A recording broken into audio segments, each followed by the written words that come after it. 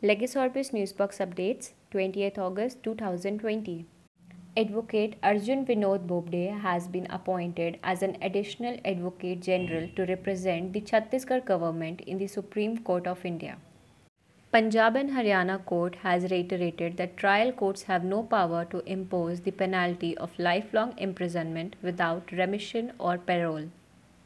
Andhra Pradesh High Court has ordered an inquiry into a telephonic conversation purportedly between a former High Court judge and another person which disclosed a conspiracy against the Chief Justice of High Court and a sitting judge of Supreme Court.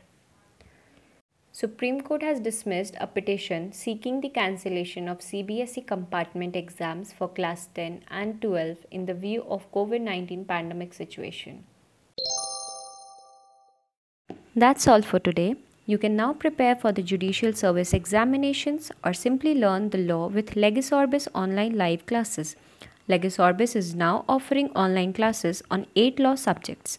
With 16 to 20 hours of live online lectures, get a comprehensive study material for each subject you enroll for with case comments on 30 plus landmark judgments. Limited seats. Register now. Visit www.legisorbis.com.